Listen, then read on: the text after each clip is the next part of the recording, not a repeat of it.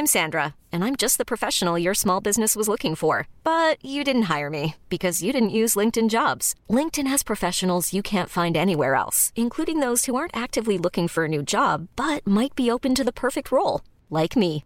In a given month, over 70% of LinkedIn users don't visit other leading job sites. So if you're not looking on LinkedIn, you'll miss out on great candidates like Sandra. Start hiring professionals like a professional. Post your free job on linkedin.com/achieve today. It's that time of the year.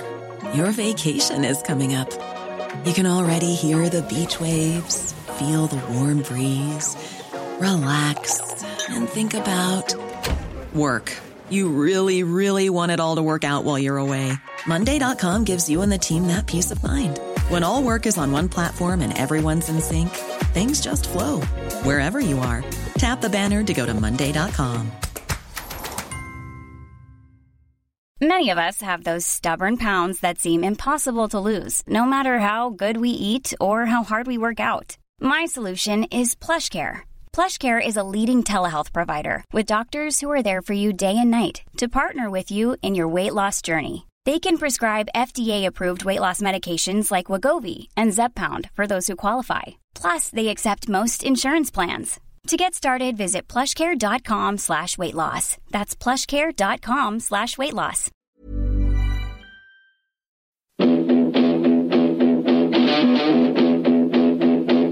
And when I started running, I suppose I didn't stop, and when I got the chance to go, I said I should go, and so I opened up. We're only the small little fish out there, so we are, and we're trying hard to make it through.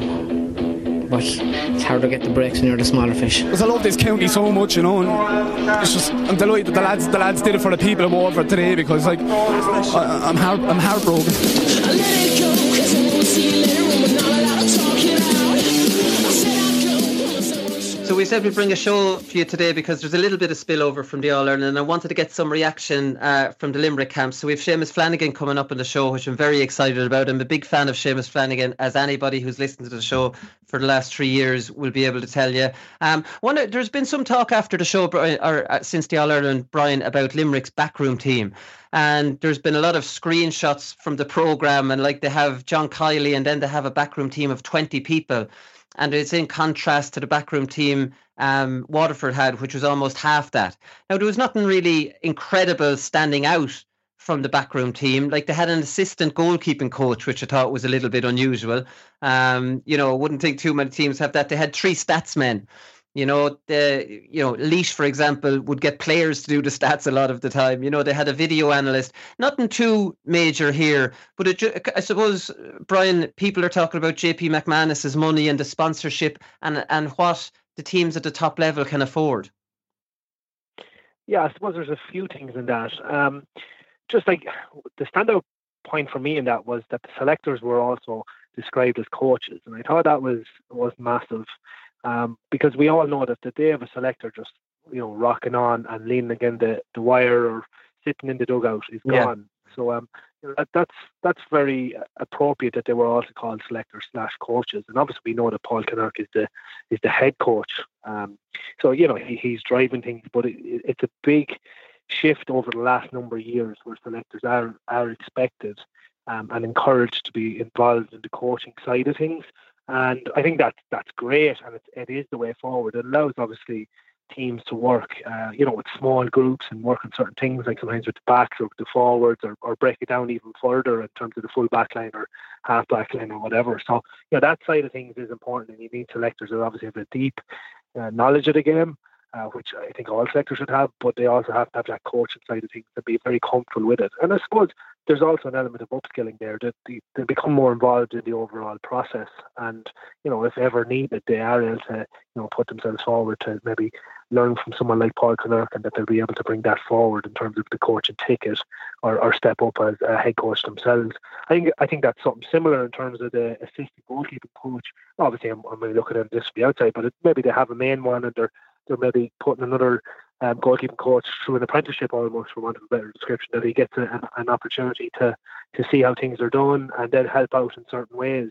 So these are all, it's a good model overall. It's a very good model of how you can maybe learn from the best at the top in terms of John Kiley and Paul Kinnerk. but also in terms of obviously overall structures, that it seems to be very, very well run and well thought out, backroom staff. I'd say with Liam Cahill, I'd say obviously coming from an under 20 or under 21 setup over the last couple of years and minor previous to that, they wouldn't have as big a setups. They wouldn't have as many people involved, naturally. The same finances aren't there and the same amount of people to actually maybe help out. Art Noel was there. Even if you are with successful teams, you want a small team that you can trust. And I'd say that's exactly what Liam Carroll did going into Waterford. He brought a small team. He didn't change things up a huge amount from what he was used to at under 20. And I suppose it made that transition pretty seamless for him. And that's why, people hold him in such regard after the year he's after having. It'll be interesting to see Willie out. There's a lot of talk about a lot more financial backing expected to be given to Waterford in terms of that senior setup next year. So it's interesting to see Willie, bring in many more in terms of his backroom team, and does he see the need to it? It's a wider point. We hear of the backroom teams in Dublin in football, obviously in particular. Tipperary have had a big backroom team over the last number of years. Limerick obviously now as well. Is there a correlation between success and a big backroom staff? Not necessarily, obviously. You can have as big a backroom team as you want, but it doesn't guarantee it. No, it doesn't guarantee it, but having the financial backing to, a lot of those people in the backroom team would be volunteers, but a lot of them aren't. And I suppose they'd have Caroline Courage, who's the most highly regarded sports psychologist, have the best physios rather than just the physios another county might afford. We know in every line of work, Brian, like yourself, you have good teachers and you have bad teachers. I'm sure you're falling into the first category. But there's obviously people that cost more money because they're the best. And I did think there was something stood out for me with their strength and conditioning coach during the week. And this goes the same as Dublin. A lot of people say money can't buy it, but the top level high performance setups is obviously an advantage. And anyone that would argue that it's not is madness. And I'm not criticising Limerick. They're very lucky to have a very wealthy sponsor. And Dublin are very lucky that they have AIG money. I'm not cribbing about this. I'm just saying the idea that having a top-notch setup doesn't affect the team. Of course it does. Like Michael Kiley, who's their strength and conditioning coach, he was talking about the lockdown. He says so they worked on speed during the lockdown. He says, so we did it in 2 blocks, working on biomechanics and acceleration. Speed isn't something you generally get to work on because you need a lot of time to recover. He said, we do speed work in sessions, but as S&C coaches, we sometimes fool ourselves as how effective it can be. And I just thought that seems like a very smart thing to do during a lockdown, Brian, for a strength and conditioning coach. Let's do something that we wouldn't be able to do if we were always training. Yeah, no, I thought that was excellent. I think, just to go back to your other point, I think there is a correlation between teams that are successful and attracting the best, people that are out there as well. Obviously, you need the financial backing as well. But all, with due respect, some of the top people in strength and conditioning, or some of the top people maybe in terms of sports psychologists or nutritionists or whatever, unless they're just getting off the ground, they're not going to work with the lesser teams, even unless they're absolute mercenary for money. Even if huge money is thrown at them, people want to work with the best teams and the teams that are most successful. We all know that. That's natural in life as well. Outside managers that move to teams, they handpick them generally. They want to make sure that they're with a team that has a huge chance of success, and you want your name, associated with the success that happened. So I think there is a little bit of that as well, because it obviously it makes it a lot more difficult for the lesser teams. And I've spoken about this before, and that's why it's so hard for some of the lesser teams to maybe make up that gap. It's very hard, and we see, and I said this before as well, we see this in many other sports. We see it in soccer, we see it in American football, we see it all over the place. So it is tough. Going back to your other point in terms of the lockdown, I think in fairness to Limerick, I think it's year 3 of John Kiley's setup, and they have everything down, fine tuned. It's top class. Actually, sorry, it's year 4. Sorry. So they obviously are very far on in terms of how in tune they are to what they need. And I thought that was very, very good and made it something very enjoyable for the players. That type of speed work that they could actually work on, and maybe work on, as you said, work on things that they otherwise didn't have time to, was very good. And it was a way of keeping players very interested, and which we all know was a very, very difficult time mentally and very mundane in terms of that first lockdown. Yeah, no, exactly. And Michael Kiley said that the speed blocks resulted in an improved acceleration performance over 5 meters and 20 meters on the previous testing they did in February. So, like, I mean, we know strength and conditioning fellas like to talk themselves up. I don't think there's anything unusual about that, but I do give, again, expertise. And Michael Kiley was also talking about Paul Kinnerk, and he was saying Paul understands and looks for the data. He wants to know how hard the players he wants to know how hard the players perceive a certain game is within the session. He wants to know what their heart rates are at, and we don't bring them back into training until they've fully recovered. Like, I mean, Limerick would have heart rate monitors and GPSs, you know, for the training sessions, and be able to get live data of how hard they work during the sessions and not bring them back in until the following. And again, I'm just trying to paint a picture about what a high performance, because we obviously had Eddie Brennan on the show recently, and after the Clare defeat, he was looking for more money off the Laois County Board, you know, to bring them up a level. And I'm just trying to paint a picture of what this higher level would look like. And, you know, this is another example of it. Yeah. Yeah, and I think a lot of counties have moved towards that GPS and the live data. And, you know, I think we've probably seen it more prevalent in football, where Mayo were probably one of the teams a couple of years ago taking off players because they'd gone into the red zone, we'll call it, for want of a better description. You know, and that live data is obviously a lot more accessible to people nowadays, and they are wearing it in training. And I know every county player was given the GPS during that lockdown as well, so that their sessions were being monitored by management. You know, so there's no place to hide anymore for the county hurlers or footballers out there. It's crazy how far it's moved on. It's a whole different world from what we were playing volley. So it is mad that they're able to have that, but obviously. It's all grand having data, and this goes for all.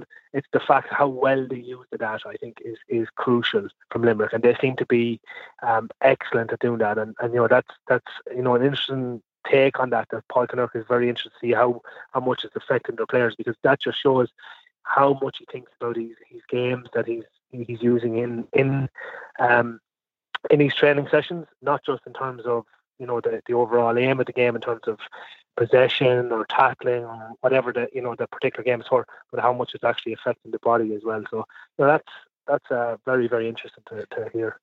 Paul Kinnerk, mentioning him, his CV is absolutely out of control. So he's 3 All-Ireland senior titles with Clare, 13, 18 and 20 with Limerick. He's All-Ireland under-21s in 12, 13, 14. He's Munster senior in 19, 20. Munster under-21, 12, 13 and 14. Munster minor 2010 and 11. That's when he got his break in with Clare. And he's a National League in 16, 19 and 20. Like, I mean, it's absolutely phenomenal what that fella has been doing. And he's a football man. Like, he's an ex-Limerick footballer. Like, and I think, Brian, and like, I mean, I've said this before, that he's brought a lot of football tactics into hurling. Like a possession-based game, moving the ball through the lines, getting the ball to a certain point and then giving nice diagonal balls in, you know, laying it off to a man running past you. Almost like, you know, full forward type play in Gaelic football, where a man, it's a lovely diagonal ball, he wins it, and there's a man running off and he hand passes it to him. You know, while Cork might have dabbled in that in the past, probably nowhere near to the extent that Kinnerk has brought it to. And like, I'm only speculating here that maybe he's brought a little bit of tactical fouling in there as well. Like, I mean, he definitely has brought hurling, and I think it's him, because it's all happened since he started with Clare in 13 at senior level. This possession-based game, short stick passes, all that kind of thing. Yeah, definitely that side of it. You can see there's a clear trend towards, you know, football. It's not obviously all out football because not as many people filter back, but there are obviously a significant number filtering back at this stage. And you're dead right. There was one point there in All-Ireland where Limerick just worked the ball through the lines with a series of hand passes. And I actually commented, you know, when I was doing commentary for the game, that these are Dublin footballers are looking at. It was so seamless of what they were doing. And you said those lovely diagonal balls. They never waste the ball. I think that's probably the biggest compliment you can pay to Limerick at the moment. Whether it's a hand pass, a short strike or a long strike, the ball, it's always on point. And I think that's what's so admirable about them at the moment. But that comes back to the conditions that they're training in and the condition games and the games-based approach that they have.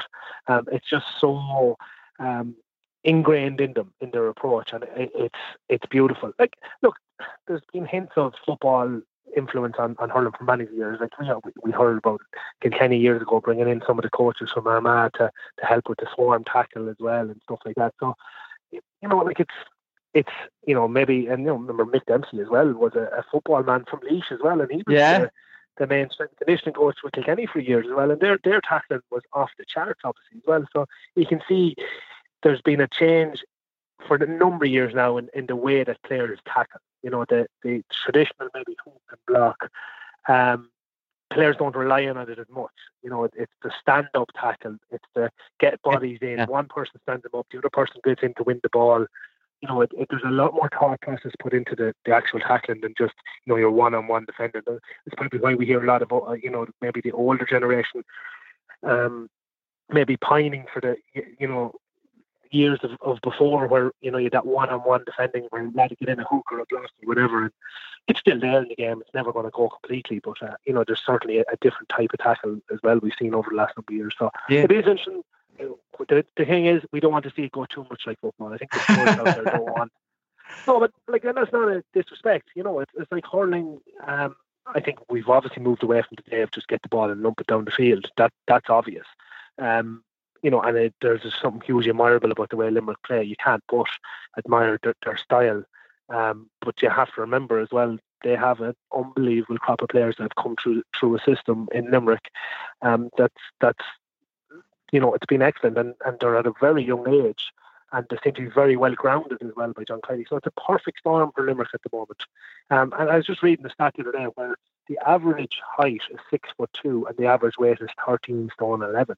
Yeah, Graham Mulcahy is the only small player they have per se.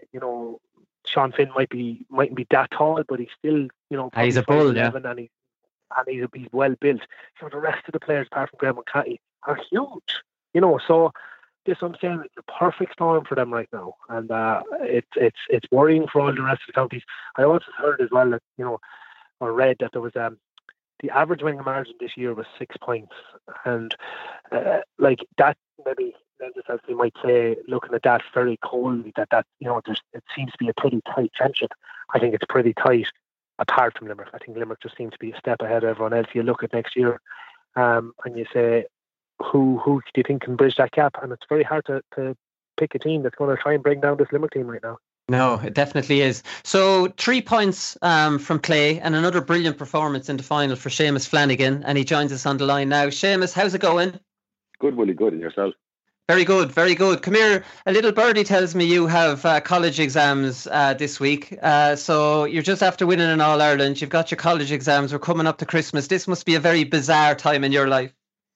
Yeah, come here. Look, it's a strange time, I think, for everyone. Everyone that's involved in the team. Sitting your Christmas exams coming up to, and after winning an All-Ireland final on a Sunday, it's one for the books, I suppose. It's one that's going to go down in history. But yeah, no, look, it's set me up in good stead, and you're going into these exams with, I suppose, a sense of achievement on your back, and hopefully these go well for me now, just as well as Sunday did for Limerick. Yeah. How did the celebrations compare to 2018? Yeah, I suppose different would be a word I'd use. It was, after 45 years of a wait in 2018, I think, that was a special one. That I've memories from that would go down in history, but this one's the same. We don't do it easy down here in Limerick. We won't win one after 45 years and another after a global pandemic. We make things hard for ourselves down here. Here, must have been a weird game. Like, I'm talking about the celebrations afterwards, and like I'm sure you celebrated, but even the build up to the game would have been very low key. And I was at the game, and like it felt like, I don't know what it felt like. There was no crest in the middle of the pitch. There was no meeting the president. There was no parade. The game just seemed to start out of nowhere. It was weird. Yeah, it was strange. And then the helicopters were flying over us then as well, and it was kind of that's usually safe for the big day and the 82,000 people in Croke Park roaring, and it was kind of, I suppose that kind of masked it. Declan was giving us a bit of a speech there in the huddle, and the helicopter was there, so Declan was roaring. But I think that was the first time all year I've heard Declan have to roar in a pre-match kind of speech, and right. It was odd. But come here, it was, I suppose you kind of got used to it. It was, I kind of go back to, it was nearly like a club game. You can hear, I suppose, the fact that the extended panel were there, they were making a bit more noise. And then you had the subs on the bench, and, everything that's coming in from John and Paul can be heard. And yeah, it's an odd one, and I suppose they had the kids, in the local schools had made out, cut out posters from, I suppose, from Limerick and Waterford as well, and they were in the stand. They were a bit eerie at the same time, but no, it was odd. It was odd, is what I'd say. But no, look, none less enjoyable. And you know what's at stake. You're running out past Lee McCarthy there, before the warm up, and that's at stake. So it was no less important as any other game that we've played throughout our careers. Yeah, Cillian O'Connor, actually, the Mayo corner forward, mentioned that it was like a club match. It's a bit similar to a club match as well. Like, I mean, is there less pressure from that regard? Like, going into an All-Ireland final? Personally, for myself, I felt like, once I got the semi-final out of the way, because obviously I hadn't been starting all up until there. Yeah. I was probably more nervous for the semi-final than I was for the final. On a personal regard, because I was like, I want to obviously win the game, and from a personal performance point of view. But if an All-Ireland final looms after the semi-final, you want to put your hand up and get your selection there as well. So I was probably more nervous for the semi-final, and once I played in Croke Park and did the empty stadium kind of thing, it was as if, again, like a club game or a challenge game. I know I kind of link it back. We played Galway in a challenge game down in Limerick once we knew the championship's going ahead, and it was very, very similar to that. But yeah, again, less pressure, and you're going out there and you're like, you're not worried about any sideshows, any Artane Boys band, any parades, anything like that. It's kind of just the game, and that's it, and that's all you have to focus on. Yeah, because I'm sure you would have prepared for all those changes. Like, Caroline Cura does a lot of work with you, and your management team is top class. You would have discussed in the week the big change? This is not an All-Ireland final that you're used to. No, definitely. And Caroline's brilliant in that regard, because she says things like it is, and this is what it's going to be like. And just adjust to that kind of mentality in your headspace, and just go to that place where you need to go to. So we were all prepped for that, and I suppose having the semi-final played in similar conditions, it was definitely a help. And I suppose it was the same for Waterford, having the semi-final play with no crowd there. And, there was talk in before the game whether they might let a couple of thousand people in, like they're doing with the soccer in England at the moment. But no, thankfully, it went off the same way the semi-final was. We were used to it. We kind of had our dry run done, and things kind of panned out the way that they did. Yeah, you were definitely up for it, so you were, weren't you? Like, I mean, you scored 3 points, you celebrated 2 of them. Was it your third one you celebrated, the one under the Hogan stand? I haven't really seen you celebrating scores like that before. Was this kind of like trying to create a bit of atmosphere amongst the team, or was that just some sort of release for yourself? I think personally for myself, I think I gave one of them, I gave him the double fist pump. You did, yeah. I don't think one sufficed there at all towards the end, but no, come here. Yeah, it was, I suppose, a sense of, I went through a tough 2019 with injuries, and, I suppose other guys were coming in, Peter Casey, Graham O'Kay and Aaron Gillan inside there. They're probably the best foot forward that's there. And I was trying to break into that from, would say, my 2018 season. And it just never really happened for me. So I suppose the getting to start that final again 2 years later, and I suppose playing a crucial role in that win, I think just a weight, throwing those shackles off, a weight off the shoulders, and I just said to myself, let's cut loose here and let's see what we can do. And I think you saw that across the whole team. Gerard Hegarty popping up with 7, Tom Marcy with 5. They were stand-up players for the whole season for us. And I think it was a case of, after the disappointment of 2019, it was a case of, let's just throw off the shackles. Let's show people what we can do. And it was kind of, I suppose you could relate it back to that freestyle hurling. It was just really fluid, and everyone just loved their hurling this year. It was just amazing. Yeah, what do you put down the getting dropped in for pretty much the whole season, just being an impact sub in 2019? Like, you mentioned injuries. Did you have a dip in form? I would have always had you as a very important part of that team. Yeah, no, it was definitely. I think I started out the season. We had the trips abroad and stuff, and we came back in and we were rolling straight back into league. And I think I kind of struggled to find my form again in 2019. Right. I think it was just all, there was no preseason as such. It was a case of, we came back from our team holiday and it was straight back into training. And it was very much a case of that, once you needed to hit the ground running, and that didn't really happen for me. And I remember I rolled my ankle twice. I did the hamstring. I came on against Cork, I think in the first round, they beat us, and I did my hamstring, and we were after using our last sub, so I had to stay on. So that obviously aggravated that more. Right. And then it was just a kind of a series, I think, of a culmination of things, to be honest. I just struggled to find form. And when you say impact sub, I don't think I really made much of an impact in 2019, and not getting to come on in the semi-final then was a massive, I think, driving force for me to push on in 2020. And the way things that panned out then, obviously, we weren't sure if there was a championship going to go ahead, but I really carried that form through into the club. And, we went to a county semi-final only to be beaten by a point by Na Piarsaigh. So I just kind of carried that form through. And I was just kind of, I think I went back to my old roots in 2018 and, that kind of youthful and carefree and, let's do everything to the best of our ability and not really think too much about things. Right, yeah, maybe. And that definitely showed when you came on. Like, were you surprised to get the start then against Galway? Because, I was predicting it on the show based on how well you did against Daithí Burke. You know how intimidating a player he can be, that you ran him around in 2008. And I was thinking maybe that would be a great game for you to start again. Were you expecting that call-up? No, I wasn't. And I only kind of found, I suppose, Kiley keeps his cards close to his chest. And you don't really know where you stand as regards team bases. But I was just thinking to myself, look, the boys won the Munster final against Waterford. It's very hard to change a winning team. So I was prepping myself for, coming on for those last 15, 20 minutes and just making it that impact that I had been making, would say, throughout the season. And that's where I was mentally.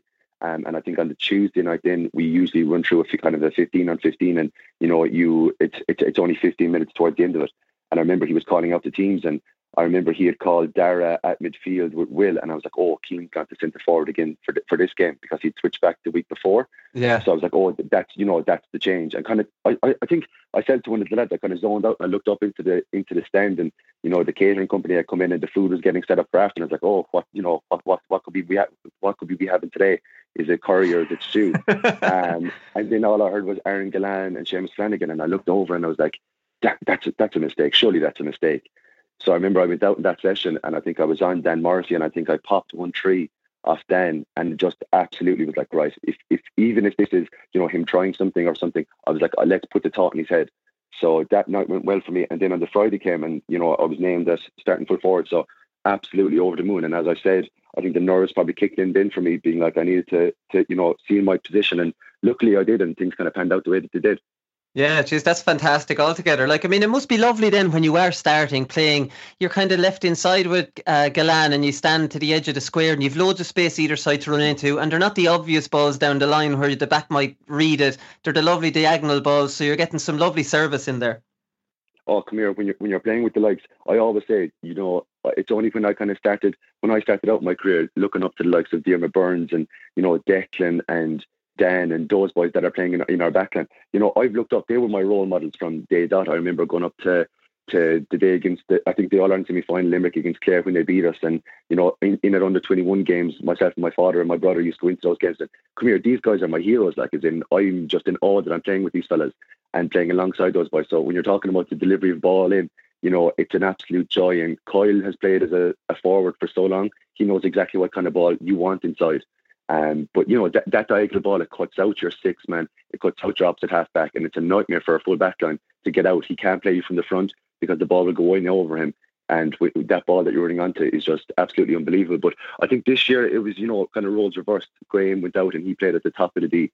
Myself and Aaron were inside, and myself and Aaron have that relationship where he goes one side, I go the other. Two of us can overload one side, and there's a lot of different kind of formations that you can embody, that you can play in from that position. So it really, really did work well for us when we got inside, and the ball that we were getting in, was of top quality.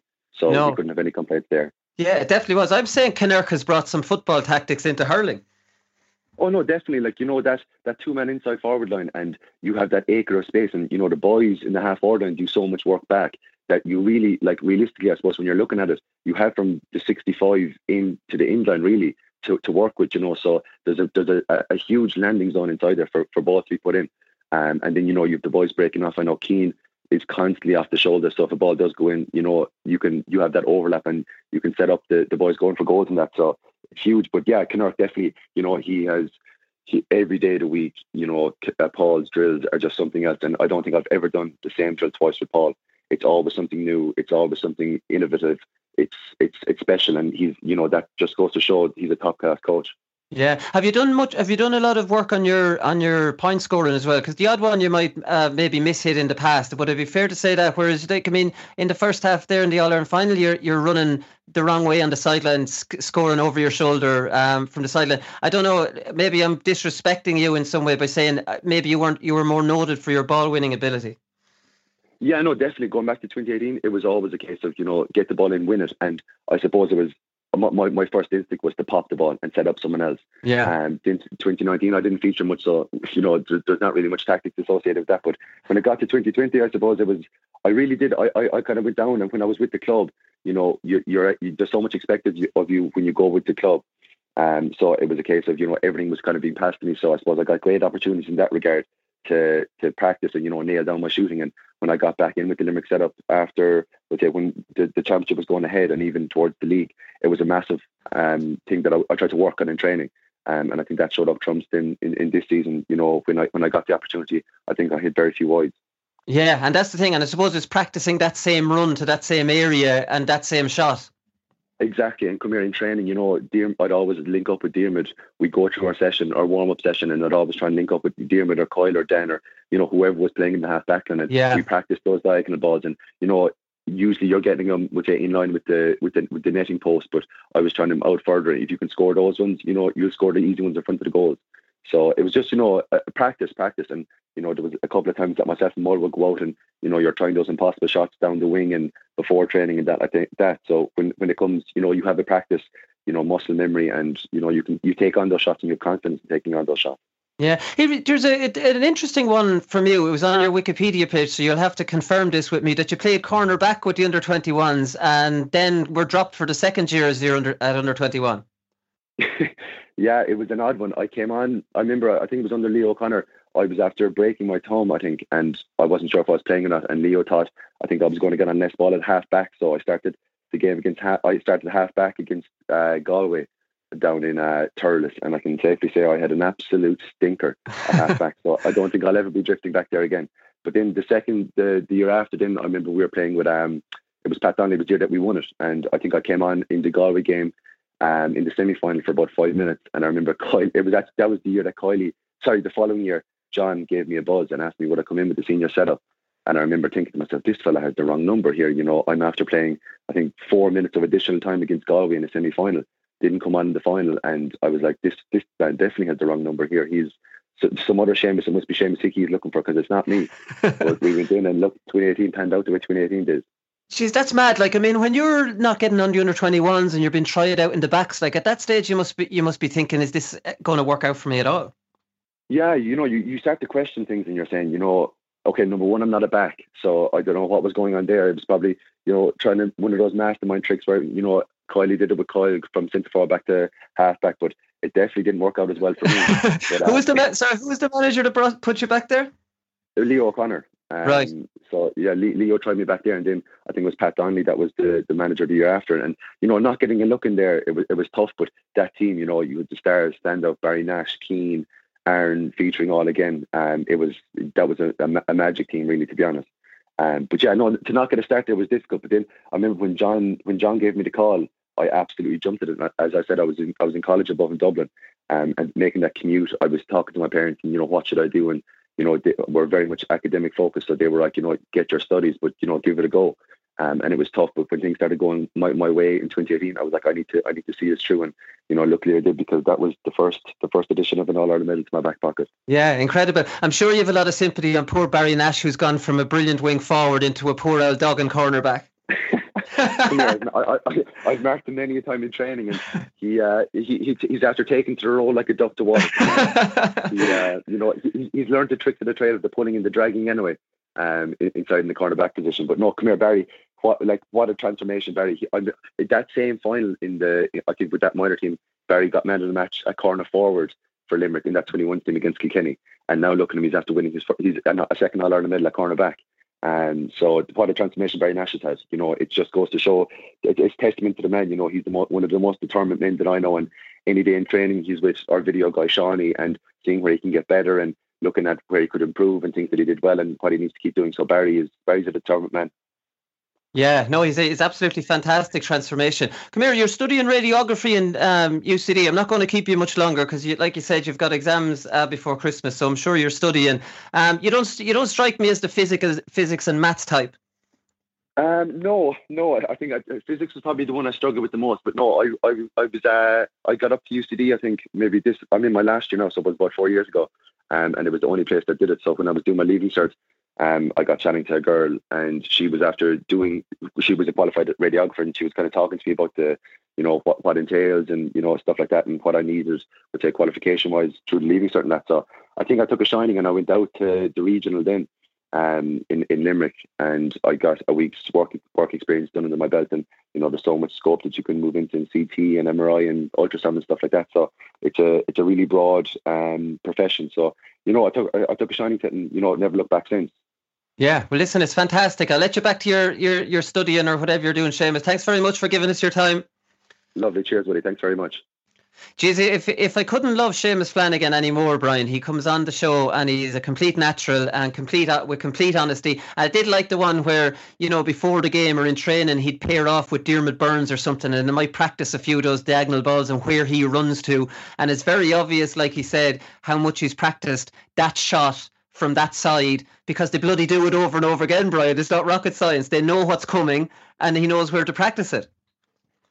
Yeah, look, sure, it's great to get a little insight like that as well, and his honesty there. And he's a great fella, because he had to work hard to obviously get a start this year. Yeah. To do so well, and look, again, it comes back to management, to have those players so well primed.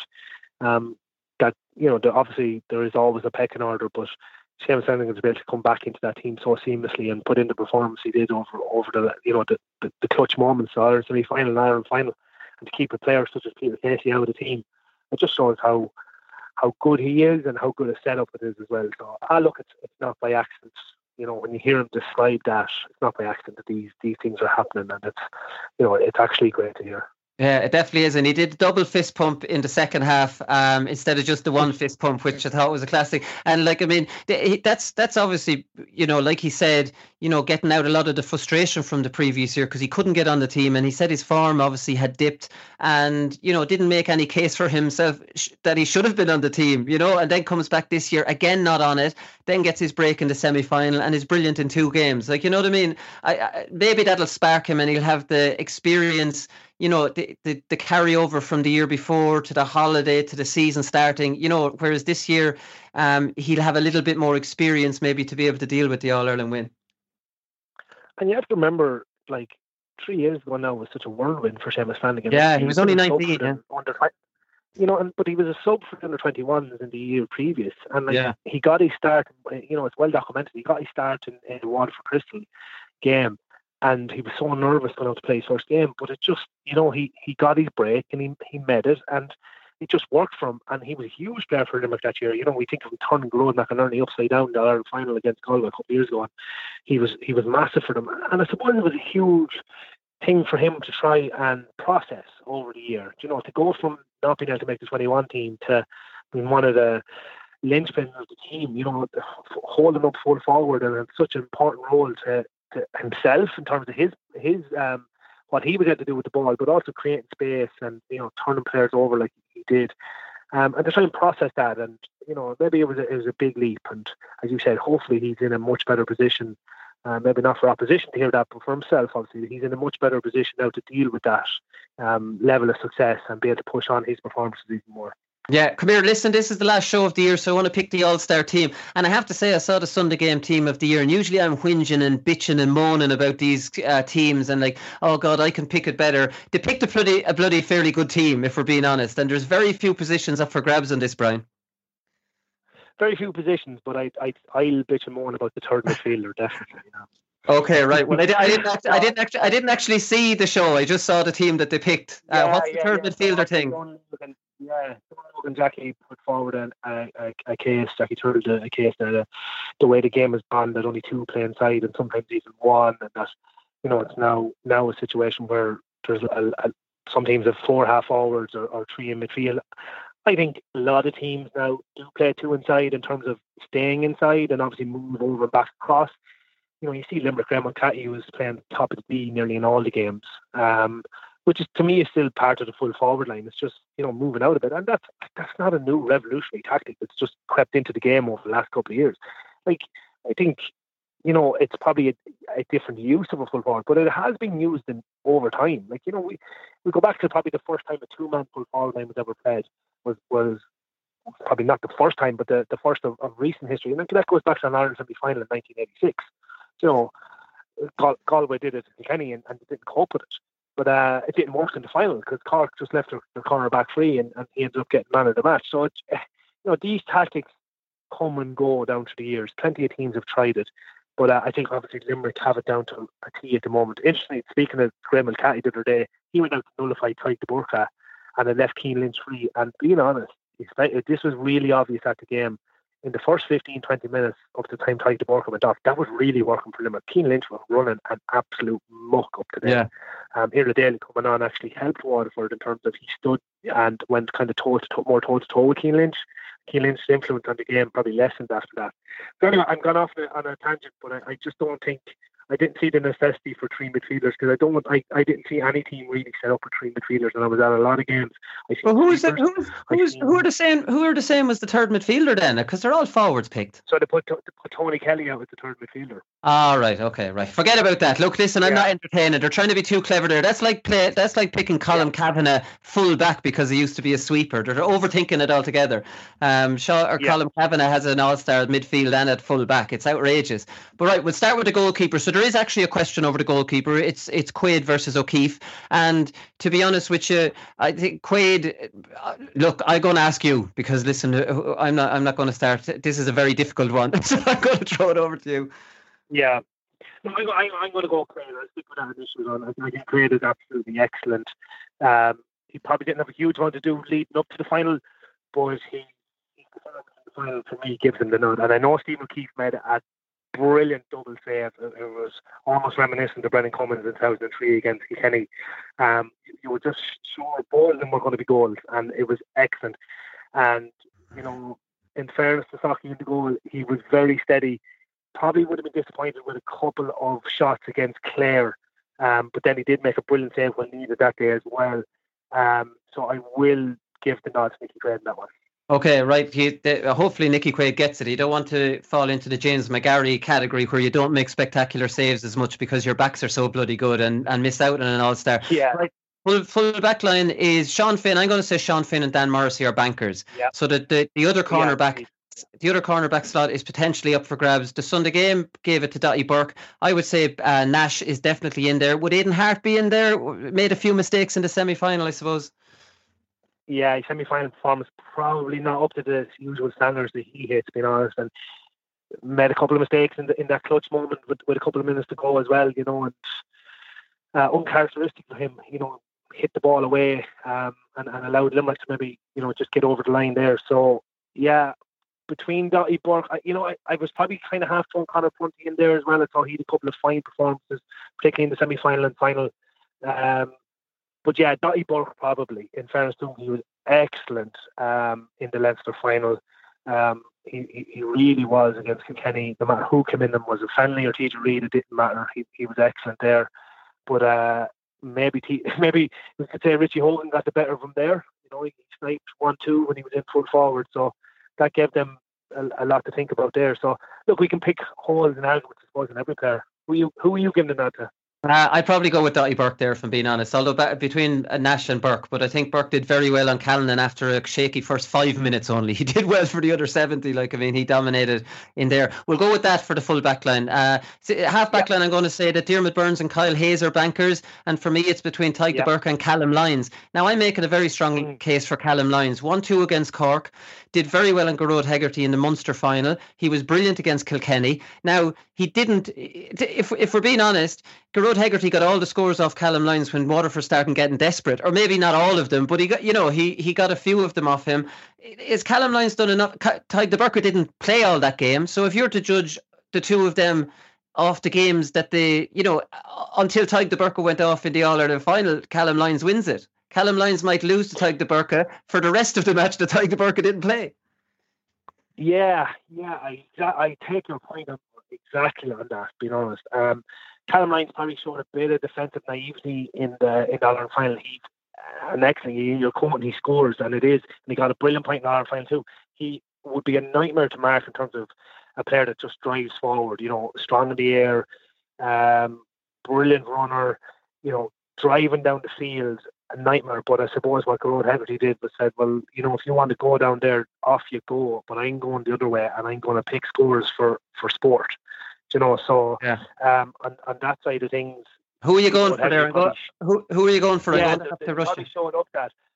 Yeah, I'm going to go with Tyke de Burka. Right, I go for Callum Lyons for what it's worth. Right, midfield, you're talking about William O'Donoghue, Cian Lynch, Jamie Barron, Cathal Mannion. I threw Cathal Mannion into the mix, probably off his Tipperary performance. Like he did play well. Which two would you pick out of there? Cian Lynch, I think, is a certainty. There's no doubt about that. William O'Donoghue, very unlucky, but I thought Jamie Barron was probably one of the main hurlers throughout the year. Probably didn't have as big influence in the All-Ireland final, but that probably comes back to Limerick, how good they were. But Limerick or Waterford wouldn't have been All-Ireland only for Jamie Barron. All right, okay, that's the midfield then. I probably tend to agree with that. Although you have to say William O'Donoghue is very unlucky to lose out there. I would say that between him and Jamie Barron, it's very unlucky, very unlucky. And in another year, you might put Willie O'Donoghue wing forward, but there's no getting on this team wing forward because Hegarty... you could put Cian Lynch in the forwards because he obviously played 2 games as centre forward, So. Yeah, but then look at the half forward line, and I'll ask you that again. It's Hegarty, TJ and Morrissey. That's a shut-up shop. Yeah, well, exactly. That closes up that. Closes that up. Like you would say, in another year, based off his semi-final and final performance, Austin Gleeson's getting a half forward line slot there. Yeah, Austin, when you go down through it, probably unlucky not to win one because he brilliant performance in the second half, particularly on the semi-final. Waterford's best forward in the All-Ireland final, put to bed some of the ghosts of the All-Ireland final 2017. Really stood up when they needed him. It was a little bit quieter in the year, but he's still scoring 2 or 3 points per game. And to me, unlucky now, I have to say, not getting the nod. Yeah, okay, right. Full forward line then. There's 2 bankers, Tony Kelly and Stephen Bennett, as far as I would be concerned. The other one, for me, is up for grabs. And you've got Aaron Gillan, Seamus Flanagan, Desi Hutchinson and Conor Whelan. I'm not sure where you go there. I would be leaning towards Conor Whelan. Personally, I'd be Gillan. 4 points in our final, people say he didn't hurl great. I just think Dottie Burke getting socks with another semi-final. But apart from that, he was one of the front runners for hurler of the year. So to me, it'd be Gillan. Right, okay, so you don't think there's any even debate about that. All right, well, that's okay. So we're going to go for hurler of the year. Who do you think? Front runner for Ireland or for hurler of the year going into Ireland final, he scored 7 points in play. I think that answers anyone. All right, just as well. Tom Morrissey, unlucky. Tom Morrissey, yeah, final, he would have got it any other day, only for the fact that Hegarty outscored him. Any other year, Tom Morrissey is the hurler of the year, and Tom Morrissey was in the running for hurler of the year in 18 as well. I don't think he made the shortlist, but he should have made it. I don't think he won an All-Star that year. Did he? I can't remember. I really can't remember now, to be honest. He's excellent. I thought his performance in Ireland was unbelievable. To my recollection, he had 5 assists. He about 4 of them for Hegarty as well. So, Hegarty owes him a point or 2. Yeah, he definitely does. Manager of the year? Sure, it's John Kiley or Liam Cahill, really, isn't it? Yeah, down between the 2 of them. John Kiley getting them back. They're unbeaten all year, first time since 1961. The team goes unbeaten. Tipperary were the team to do it in 1961 league and championship. Very hard not to give it to John Kiley in those situations. John Kiley, I'd say, but if it's all relative, would you not say that Liam Cahill, for the job that he's had at the start of the year, John Kiley has an incredible bunch of players who are Munster League, All-Ireland defending champions. I know they went the season unbeaten, but could you argue that Liam Cahill, the job he did is more impressive? It's a bit like David Moyes or something winning the manager of the year over Alex Ferguson because he got Everton into 4th or something like that. Yeah, I appreciate the fact. Liam Cahill's considered a so-called rookie manager. Going in on the back of what Waterford had 2 poor seasons, hadn't won a game in 2 years. Definitely take the point of that one. Right, we give the nod to Liam Cahill for that one. Okay, Liam Cahill. Actually, Tom Morrissey didn't get one. Peter Duggan and Seamus Harnedy got them on the 2 wings back in 2018, which I thought was outrageous back then, but at least he's got it this time, which is great. Just to finish up, Young Hurler of the Year. I don't want to be disrespectful to the Young Hurlers of the Year, but this is in a lot of years, this is very obvious who's going to win this. And this year, geez, you'd be doing well to make a shortlist. That's a fact. We were scratching our heads about this one now, and no disrespect from, as you said, there's some fine young hurlers out there, but there's actually only a handful of them actually playing in the county senior at the moment. Limerick have a very young team. Kyle Hayes probably been the youngest at 22, and the rest of them 23, 24, whatever. But it was very hard to find them. Lads that have really nailed down an inter-county spot. a starting place, and say playing week in, week out for their county. Thin on the ground, actually, Yeah, no, it definitely is. Our nominations for this one are Owen Cody, Jake Morris, and who was the third one? It was McCarthy. Robert Downey and Aidan McCarthy, yeah. But maybe we'll put the two of them in, to be fair. There's four of them in the mix, maybe, yeah. Robert Downey, Aidan McCarthy. So who are we going for? Owen Cody? Yeah. Or Jake Morris? Possible penny. Owen Cody or Jake. Jake Morris got two big goals, I would say. He got a great goal against Limerick. I know they were beaten that day, but he got probably the goal against Cork saw them over the line that day. And just for that reason alone, I'd be giving Jake Morris the nod. Okay, all right, brilliant stuff. Right, well, listen, Brian, have a good Christmas. We're going to give you the Christmas off now, and we'll have you back in training in February for a league probably starting at the end of February. I hope that's okay. Winter well now, Brian. You better winter well. Oh, I better not. Good luck, Sam. Right, thanks, Brian. All right, listen, that's the last show for the year. We'll be back, in the new year, and we'll talk to you then. Good luck. And when I started running, I suppose I didn't stop, and when I got the chance to go, I said I should go, and so I opened up. We're only the small little fish out there, so we are, and we're trying hard to make it through. But it's hard to get the breaks when you're the smaller fish. Because I love this county so much, and it's just, I'm delighted that the lads did it for the people of Waterford today, because I'm heartbroken. I let it go, 'cause I won't see you later when we're not allowed to talk.